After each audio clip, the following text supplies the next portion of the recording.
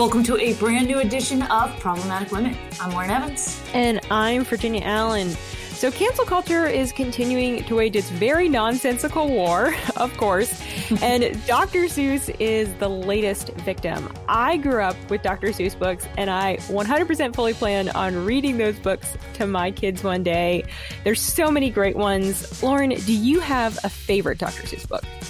So as someone who's on a low-carb diet right now, I feel like it has to be Green Eggs and Ham, but, you know, I really like Oh, the Places You'll Go. I think it's such a thoughtful gift, and it's just such a nice story of hope. The first time I read Oh, the Places You'll Go, I think I was a teenager, maybe in my early 20s, and I was amazed at how profound it is. It's like, wow, this is a really encouraging book.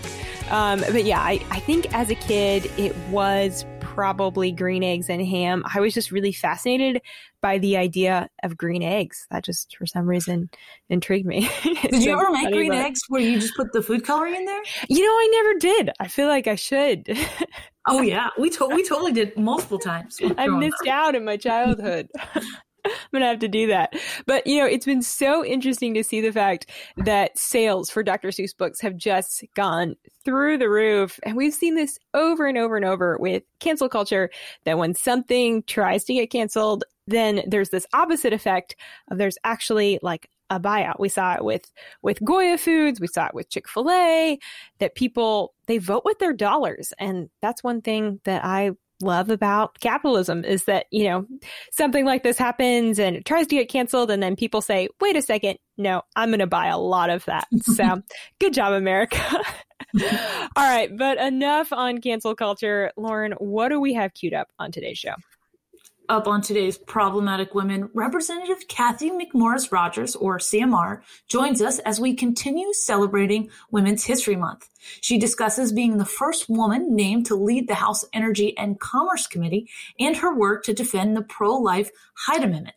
Plus, former Cosmopolitan writer and friend of the Daily Signal, Sue Ellen Browder, joins us to share a bit about her feminist journey. And as always, we'll be crowning our Problematic Woman of the Week. Each week on Problematic Women, we sort through the news to find stories that are of particular interest to conservative-leaning or problematic women, those whose views and opinions are often excluded by those on the so-called feminist left.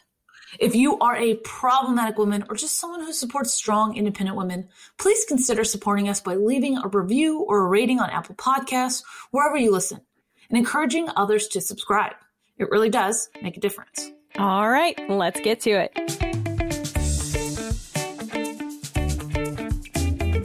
I am so pleased to be joined by Representative Cathy McMorris Rodgers of Washington State as we continue to celebrate Women's History Month right here at the Daily Signal. Representative, welcome back to the show. Thank you, Virginia. It's great to be with you. So we are in the middle of celebrating Women's History Month here at the Daily Signal. And all during this month, we have been talking about women who have broken ground in their own families, in their communities, and across America. You've been breaking ground for a long time. You started as a young person. You were the first individual in your family to attend college. Would you just share a little bit about what was motivating you, even as a teenager, to, do things that maybe those around you hadn't done before? Yes. Graduating from college and getting my degree, it was really my parents' dream for me for as long as I could remember. Every penny that I earned, my mom and dad, they would say, now, Cathy, you save that. You save that money so that you can go to college one day. My parents owned an orchard and fruit stand in a small town in Eastern Washington, Kettle Falls, Washington. And I grew up working alongside my brother and my parents, selling cherries, peaches, apricots. I worked my way through McDonald's and had a housekeeping job, not the easiest or the most fun job, part of the motivation to graduate from college, but I'm so grateful for those experiences. And I learned to appreciate hard work and perseverance and what it takes to imagine what's possible and then work hard to make it happen. That's the American dream. So, I would have never imagined back then when I was working my way through college and getting that degree, that I would have been elected to Congress, to the House of Representatives, as the 200th woman ever to serve in the House of Representatives. It's been an amazing journey. That's so special. Thank you for sharing some of that background. It is amazing to see how so many individuals like yourself, I think sometimes we can think of, representatives on the Hill as, just sort of rose to this place of power, but you all have lived these incredible lives, and often, like yourself, have come really just from those American roots of working hard and then really finding like, all right, I can make a difference and I can make an impact. And I want to talk about one of the other ways that you have really done that. You have continued to break ground throughout your life. And you were not long ago, you were named the first woman who was ever elected to chair the House Energy and Commerce Committee. This is the oldest continually standing committee in the House. And of course, you're now the ranking Republican member on that committee. Would you just share some of your key policy goals as you continue to serve in leadership on this committee?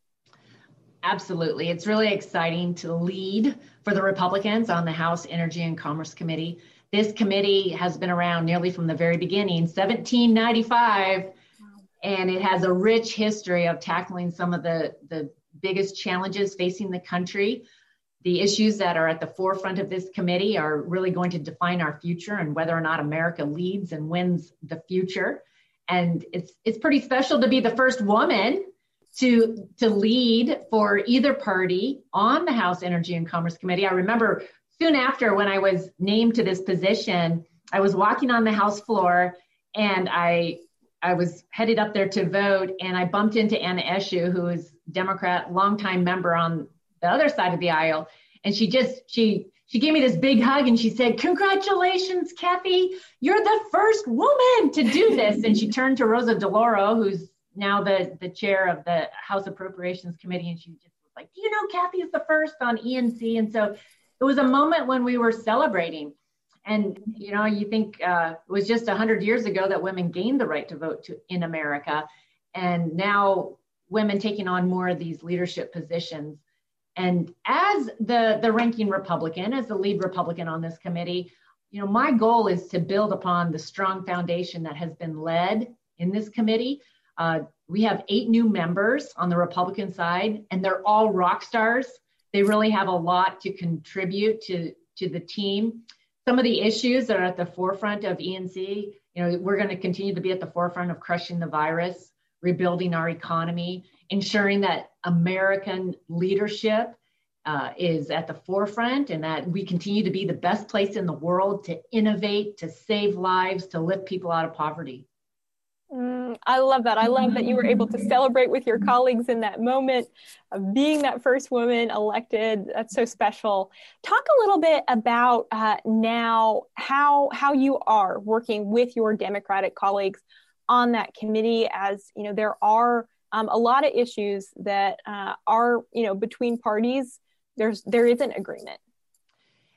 That's true. This committee has a rich history of doing the hard work of legislating. It means Republicans and Democrats coming together and really plowing the hard ground necessary to work on legislation. And we get better results when we do that.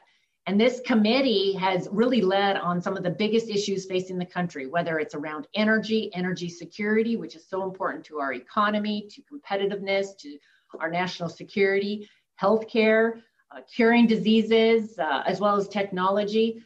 Unfortunately, this Congress, we're still at the beginning of this Congress, but Speaker Pelosi seems to be wanting to do it alone.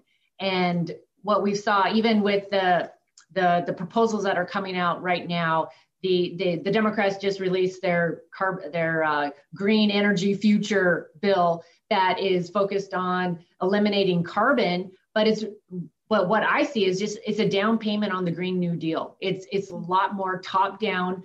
Washington, D.C. knows best regulations, and it really is making us more vulnerable to China. It's a threat to our national and energy security, our grid reliability, energy affordability, our global competitive edge. So, we're going to continue to highlight why American energy independence is so important, why policies like canceling the Keystone Pipeline on day one of the Biden administration is so damaging. It is damaging to individuals and families in the middle of a pandemic. In 2019, this is a fun fact, there were more than 400,000 women working in oil, natural gas, and the petrochemical industries. And this is not the time to be jeopardizing those jobs, especially when so many Americans are facing unemployment. So what we need to be doing is focusing on how does America lead? How do we make sure that America technology and innovation is winning the future and not start down this path of Washington, D.C. knows best, Green New Deal style mandates? Well, and I think that's such a critical part of this debate is talking about the impact on real Americans, that we're looking at, as these very progressive, climate and energy policies are pushed forward by the left, really what's at stake is American jobs, and not just jobs, as you say, for men, but also for women, correct? That's so true. 400,000 women that are in the industry. But I would just highlight that the Democrats and their socialist agenda is really focused on policies that are going to make us more dependent upon China. They're promoting solar and wind and batteries, and look at who's manufacturing that. 90% of the solar panels are coming from China. 80% of the wind mills are coming from China. They control 90% of the rare earth minerals. And so they're the ones controlling the battery storage and manufacturing right now. So in order for America to lead, we need to do it the American way. And that means to be promoting, yes, carbon capture and natural gas and clean coal and hydropower and those clean energy. That is all part of our clean energy future, but that's where America can lead and export to other countries around the world, rather than making us dependent upon China and costing us jobs in the United States. Absolutely. I want to pivot and talk a little bit about another subject that I know is on the minds of many Americans right now, and that's education, getting our kids back to school. Of course, we're right here at the year marker from really when the pandemic hit and closed everything down. Many kids have still not returned to school. On February 18th, you sent a letter to the director of the Centers for Disease Control and Prevention, Rochelle Walensky, expressing concerns over the newly released guidelines for reopening schools. And you said that those guidelines, you saw them actually leading to more school closures instead of reopenings. What is it that concerns you so much about these new CDC school guidelines? Well, unfortunately, these new CDC guidelines are so restrictive that after a year since the national emergency was put into place, they are going to continue to keep schools from opening. In Washington State, only 26% of our schools have opened. And just earlier this week, we had 4 doctors who wrote in the USA Today. They were talking about how the CDC misinterpreted their research to draft the school guidance, and that the impact of keeping kids locked down at home in isolation is only going to lead to other concerns. I hear about this in my community. Almost every day I'm hearing from a parent who is concerned about their kids, that they're on virtual school, but they're sleeping throughout the day. Or a mental health therapist who was telling me that her caseload has nearly doubled. The number of kids that are in crisis is really frightening to me. We're hearing about more kids that are attempting suicides, and the suicide rate on the increase. It's like we have this mental health crisis developing within the pandemic, and we need to get our kids back in school. We can do it in a safe and responsible way. We've learned a lot in the last year. We are not where we were a year ago. And I hope that the administration will listen to doctors like those that came forward in USA Today, but that they're raising this alarm and urging the schools to reopen. Did you get a response from Director Walensky after you wrote her that letter? I'm still waiting for that response. I talked to her early on, and she said that she wants to open schools, but the guidelines that they put in place are so restrictive right now that I fear schools are not going to be able to reopen. Yeah. Why do you think the Biden administration has taken the approach that it has to reopening schools and being so hesitant to do so? Well, unfortunately, it seems like so much of it is being driven by fear and instead of the science. Because if you follow the science, we know that the transmission rate among kids is very low. The transmission of COVID-19 between a child and a teacher is very low. We've seen in the states, some of the states that have opened, as well as in other countries around the world, that the risk or the fear that they are promoting or suggesting may happen just isn't happening. President Biden, at the beginning, he said he wanted to open schools, and then we heard, well, his goal is one day per week, right? I just would impress upon the Biden administration, the CDC, that every day that goes by, that our schools remain closed, and that this lockdown and the forced isolation continues, that our kids are falling behind. They're falling behind in their schoolwork. But they're also facing more and more of the anxiety around being at home. The reality of isolation is having a negative impact. The kids that are in crisis continues to increase. And we need to face this like a crisis. We need to open our schools in a safe and responsible way. The science suggests that we can. And we need to stop making excuses and living in fear and actually get our schools open and do what's in the best interest of our kids. Absolutely. Now, I do want to take just a moment to talk about the Hyde Amendment, because that's something that you have been so on the forefront of defending. For anyone in our audience who's maybe not familiar with the Hyde Amendment, could you just give a brief explanation of what it is? Sure. The Hyde Amendment is named after Congressman Henry Hyde, who was the champion of this language, this law that says no taxpayer funding will be put towards abortion. So it prohibits the taxpayer funding of abortion. It's been the law of the land for over 40 years now in the United States of America. And the large majority of Americans do not want to have taxpayer funded abortions. Do you see this as a partisan issue, the Hyde Amendment? Well, it has enjoyed bipartisan support. It has enjoyed the support of even people like President Joe Biden before he was elected president. He had been a strong supporter of the Hyde Amendment. In this latest COVID relief package, in the $1.9 trillion package, it's the first time that the Hyde Amendment protections were not included in a COVID relief package. So we've passed 4 COVID relief packages to date. All of them included the Hyde protections. The Democrats this time decided not to include that. So it means that the funding in this package is not protected by Hyde, which means that taxpayer funding could be used then for funding of abortions.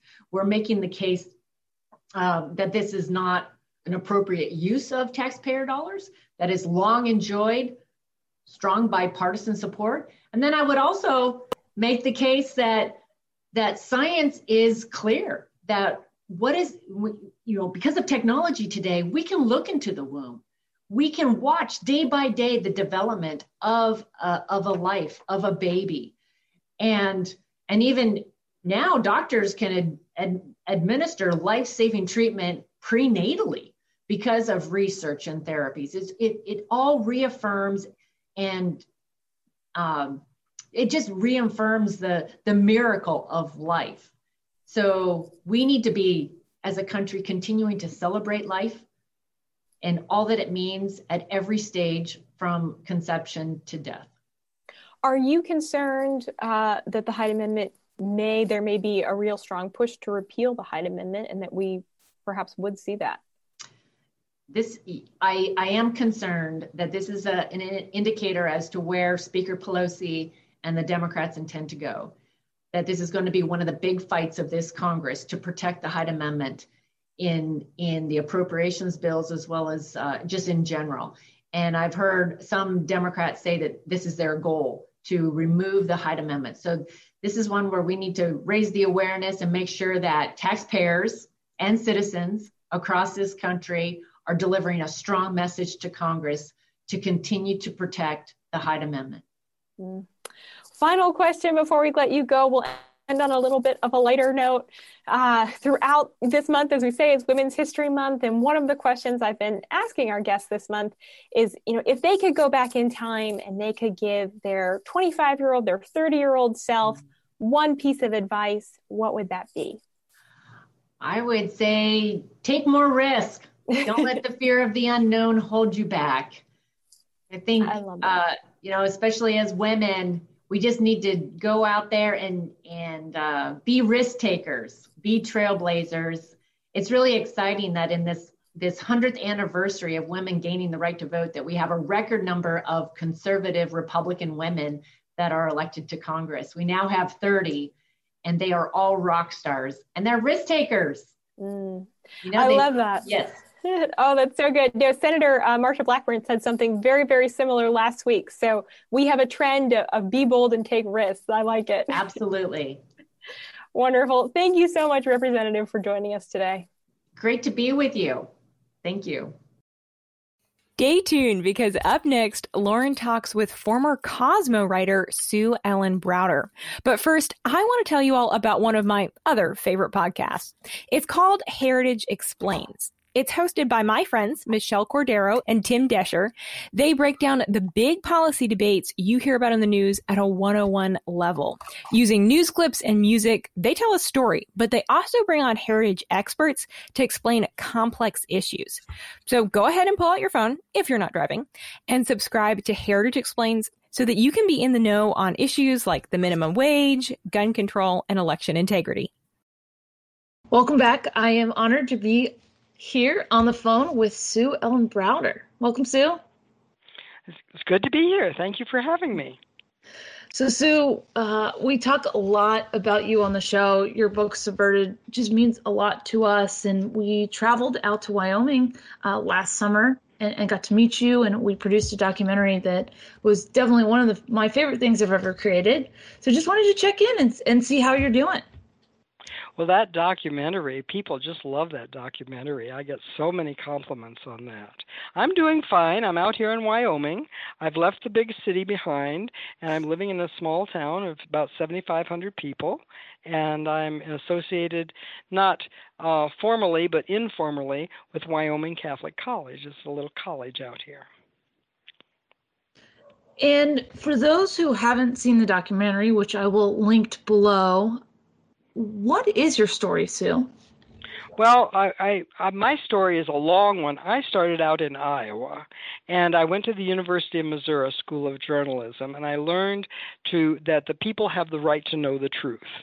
And then, after I left college, I almost immediately fell from grace and went to New York City and took a job at Cosmopolitan magazine. And that is where I learned that almost all those stories, this was back in the early 70s, so this was in the heyday of the women's movement, and it'd be just starting, and the sexual revolution. And I learned that almost all of those stories that we were making up about those women having all those wild, wonderful sex lives were completely made up. But in those days, women still waited to get married before they had sex. I mean, not always. I'm sure there was lots of hanky-panky going on, but they did.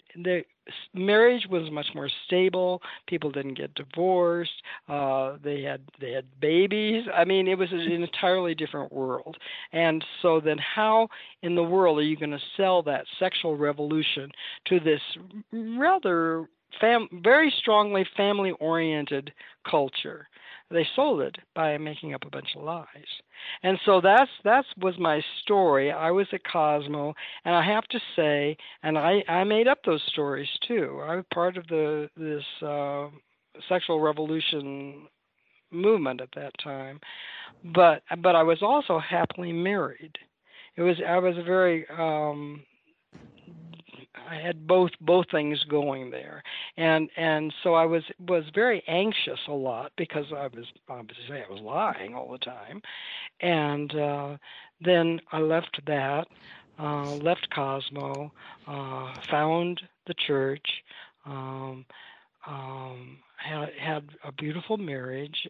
Everything began to be wonderful. I started to write for Reader's Digest, and then I've even left all of the journalism behind, and now I'm out here in a little town in Wyoming.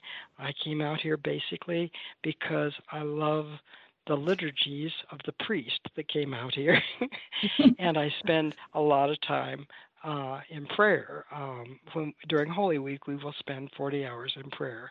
And yes, we have had no masks, and we have celebrated throughout this whole pandemic. It's been a joyful thing. We were one of the few places, because it was in a college, we were not shut down. We were not shut down.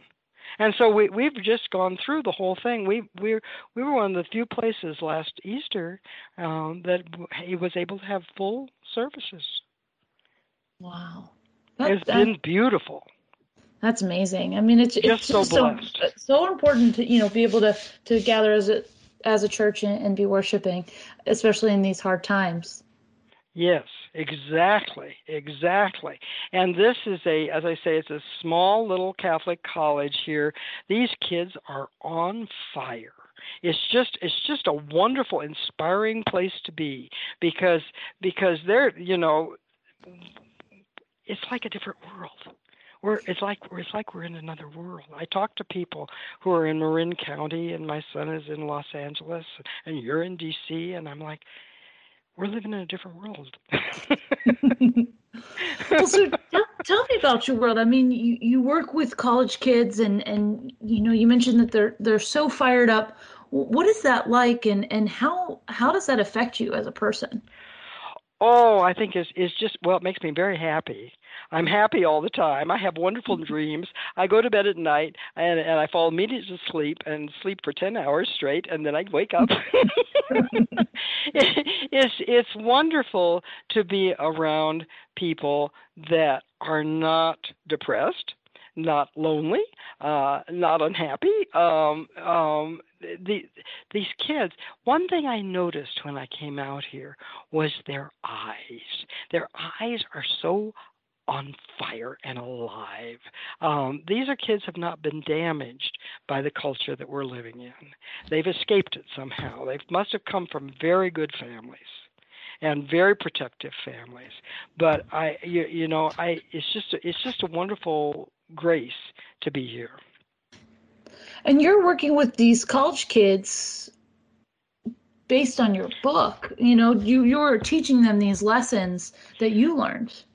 Well, what they wanted, the kids take charge here, and it was actually the kids that wanted me to, the college kids that wanted me to teach them about Sex and the Catholic Feminist. That's my new book, and so we actually got together what they call a practicum. It's a class in two of the young ladies' apartments, and we got together for 10, 12 sessions and talked about feminism, the new Catholic feminism, the new Christian feminism. They're getting ready to go out there in the world. They're very interested in what they're going to engage with. And so, I'm teaching them, but I'm not actually part of the college. I'm an adjunct here. I'm just kind of, I'm part of the Byzantine chapel is what I am. I go to all the services. So based on your experiences in New York and writing for so many years and now working with these college students, I mean, how do these small colleges and groups of young people, how are they the solution moving forward? I think they are the solution moving forward. I think we need to gather together in very tight-knit communities. There's only about 180 kids in this little community, and we talk to each other, we eat with each other, we pray with each other.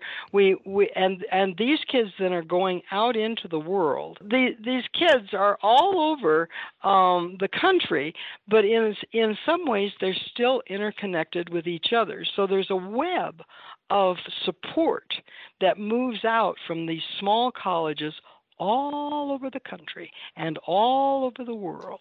And it's invisible, but I think it's very powerful. And I think this is where the renewal of America is going to come from.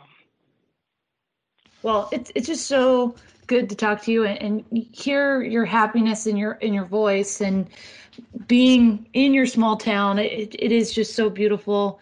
But Sue, I do want to pivot and talk about your book a little bit. Subverted. Okay. It was how we learned about you, and the book just drew us in, and we were like, we have to tell this story. So it's been out for about 5 years. What do you think the effect your book has had on both the conservative movement and just the larger conversation on feminism? Well, I think a lot of people are waking up to the fact that there is a Christian feminism, that feminism doesn't have to be all about sex. What I've done with both of these books is separate out the sexual revolution from the women's movement. The feminist movement was a battle for equity, not equality, equity in the workplace and academia. That's what women wanted. They wanted to be treated fairly as women, not as men, but as women. They wanted to be treated fairly. And when the sexual revolution got joined to the women's movement, that's when the trouble began for women. And how did that happen? Well, there was a night in the Chinese room of the Mayflower Hotel in D.C. when about 100 women met, when a few men met in the National Organization for Women's second annual conference to draw up their Bill of Rights. And one of the rights that they voted on that night was the right to abortion. And when they voted that in, there were only 57 people that voted for abortion that night. 1/3 of those women walked out of that meeting and later resigned from NOW over the abortion vote. And we're still fighting that right today. Because once you break the sexuality between men and women, once you break that cord, you've got serious. You break up the family. You break up everything. A lot of the things that we're dealing with now today were because of that false joining of the sexual revolution with the women's movement. And the women who did that did not know what they were doing. They did not get it. In fact, Betty Friedan, who was the one who led the charge later, was defending the family and defending the differences between men and women. They didn't get what they were doing, but it was a big mistake, and now we're here today. So Sex and the Catholic Feminist, and also Subverted, How I Helped the Sexual Revolution Hijack the Women's Movement, is there to tell people that history. So once you've got that history underneath your belt, you'll be better able to engage what we're dealing with now. You have to know your past before you can go out into the future and change it. Every time I hear that story, it blows my mind, the power of the individual, and two, just how quickly society can fall, and you know how actions have consequences, and we're definitely seeing that today. One little thing can have big consequences. One little change, just one night in the Chinese room when 57 people vote to insert abortion in the women's movement, by the way, under the influence of a man, who convinced Betty Friedan that abortion should be inserted into the women's movement if she wanted her other rights to be. Remember, this was a time, people don't remember this, this was a time when people were being fired, women were being fired for being pregnant. And so I was fired for being pregnant. And so people don't understand the reason why women thought they needed perfect control over their having babies was because they were being fired for being pregnant. Well, that ended. That is illegal now. So a lot of the things that women were fighting for at those times have been won. But the things that got inserted in there really wrongly, falsely, the sexual revolution's demands for abortion and contraception and all of these demands, sexual demands, that's what the Me Too movement is fighting today. Women don't understand. Both conservative women and liberal women are fighting for the same thing. We don't like that sexual revolution. And we want people to quit treating us as sex objects. We all agree on this. But we've split off into two different groups. It should be changed. And the ladies here at Wyoming Catholic College know it, and we're going to change it. one person at a time, one family at a time. That is so great. So it is always a pleasure talking to you. And you make it sound like you have a really quiet life in Wyoming, but with your work with the college and now your work with Live Action, it sounds like you actually have a full plate. Can you let us know what you're doing with Live Action? Well, I'm doing some research for them. They've hired me as a researcher. And that's really what I am.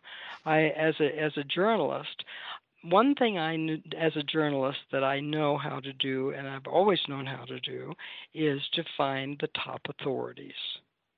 And that's what I wasn't doing when I was writing at Cosmo. Of course, I was young. I was in my 20s, and I didn't quite know what was going on yet. But I can find. I know who to trust. It takes a while to find them, but you can find out who to trust. And that's what I'm doing right now is journalistic research. Well, Sue, always a pleasure talking to you. I want to really encourage our listeners to go out and get your book, Subverted and Sex and the Catholic Feminist. And hopefully this is not the last time that we have you on the show. That sounds good. I'd love to talk to you again. It's easy to get overwhelmed by the 24/7 news cycle. If you're looking for a way to keep up with the news that matters, the Daily Signal podcast brings you the top news of the day. Hosts Rachel Del Giudice, Kate Trinko, Rob Bluey, and myself, Virginia Allen, bring you headlines and interviews with lawmakers, authors, and conservative activists. If you're a conservative who wants to be on top of the news, check out the Daily Signal podcast, available every weekday morning. Now it is that time once again, my favorite time of the week, time to crown our problematic woman of the week. And the crown goes to Representative Victoria Spartz of Indiana.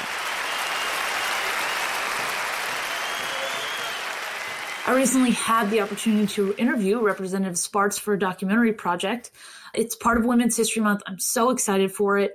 Representative Spartz was born in the Ukraine, which at the time was part of the USSR, and she grew up in socialism, and she later met her husband and immigrated over to the United States, became a citizen, worked her way up through the grassroots. Just such an inspiring story and such an interesting perspective of someone who knows the dangers of socialism and sees it coming here and is doing something to fight against it. Besides the question we're going to play for you, my other favorite soundbite from her was, why did you run for Congress? And she said, I don't like being a politician. I just do this because I feel like I have to. So she's just a really strong woman, someone really refreshing to see in Congress.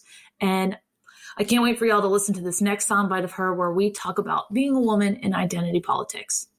So you mentioned earlier that you don't like labels. How do we balance supporting women, and especially conservative women in Congress, as we need more of them, without buying into this narrative of identity politics? Well, I think it's important to promote diversity in the party. It's extremely important, but also not for picture op. I ran, women's organization. I was president of Republican Women, vice chairman of local party, being involved in a lot of leadership roles in the party. And I engaged with women, and I had first diversity coalition in our party because I care. I care for them to be engaged and become part of decision making. So I think it's important because it makes us stronger to value these people, diverse people, for their policy making, for their brains, for their input. Not just, I want to put woman or minority person and just take a picture and then I'll move on and do what I want to do. So I think we need to really put our money where our mouth is and actually engage more people, engage more women, because I think it's important. And Democrats do the same thing. They do a lot of times, they talk about women, but not necessarily put them in a position of decision making or promote ideas that most women don't agree, but they sell them much better. So I think we need to do a better job engaging and communicating our policy, because majority of women believe in the future of their children. They believe in good education, good public safety, good policy. They want to make sure that they have pensions and small businesses. They want to make sure that their children are going to have a bright future, because we're different from a man. We have to multitask. Our life is tougher in a lot of ways, but we are long-term thinkers. We are more strategic. So having that diversity actually make our men sometimes think a little bit more long-term, which in politics is very hard. Politics is very reactionary, very short-term, because policies change, party change all the time, but it's good to have that input. So I think our men need to do a better job embracing, communicating with women in the party and engaging them in a decision-making and actually value that input and then sending that message, and I think a lot of women will become Republicans. Oh, that was great. Lauren, I cannot wait to see this documentary. I love how you are continuing to tell these powerful stories about these amazing women on the Hill who really, like you said, they're putting their community, they're putting their country in many ways before kind of what they in some ways would prefer to be doing. They're serving out of this place of duty and really wanting to make America a better country for their children and their grandchildren. Couldn't agree with you more. It's such a great way to put it. And yes, just one of many. We will continue to be producing those and continuing to tell you the personal stories of people that you see in the news every day. And with that, that's going to be it for this week's edition of Problematic Women. Join us next Thursday morning for a brand new edition. And in the meantime, go ahead and subscribe and share. Conservatives need your support in the podcast world, and we would greatly appreciate a 5-star review on Spotify, Apple Podcasts, or wherever you get your podcasts. It really does make a difference. Have a great rest of your week and a great weekend, and we'll be back with you all on Thursday. Problematic Women is brought to you by more than 500,000 members of the Heritage Foundation. It is a product of the Daily Signal, produced by Lauren Evans and Virginia Allen. Special thanks to our editor-in-chief, Katrina Trinko. We produce Problematic Women in remembrance of our dear friend and former co-host, Bree Payne.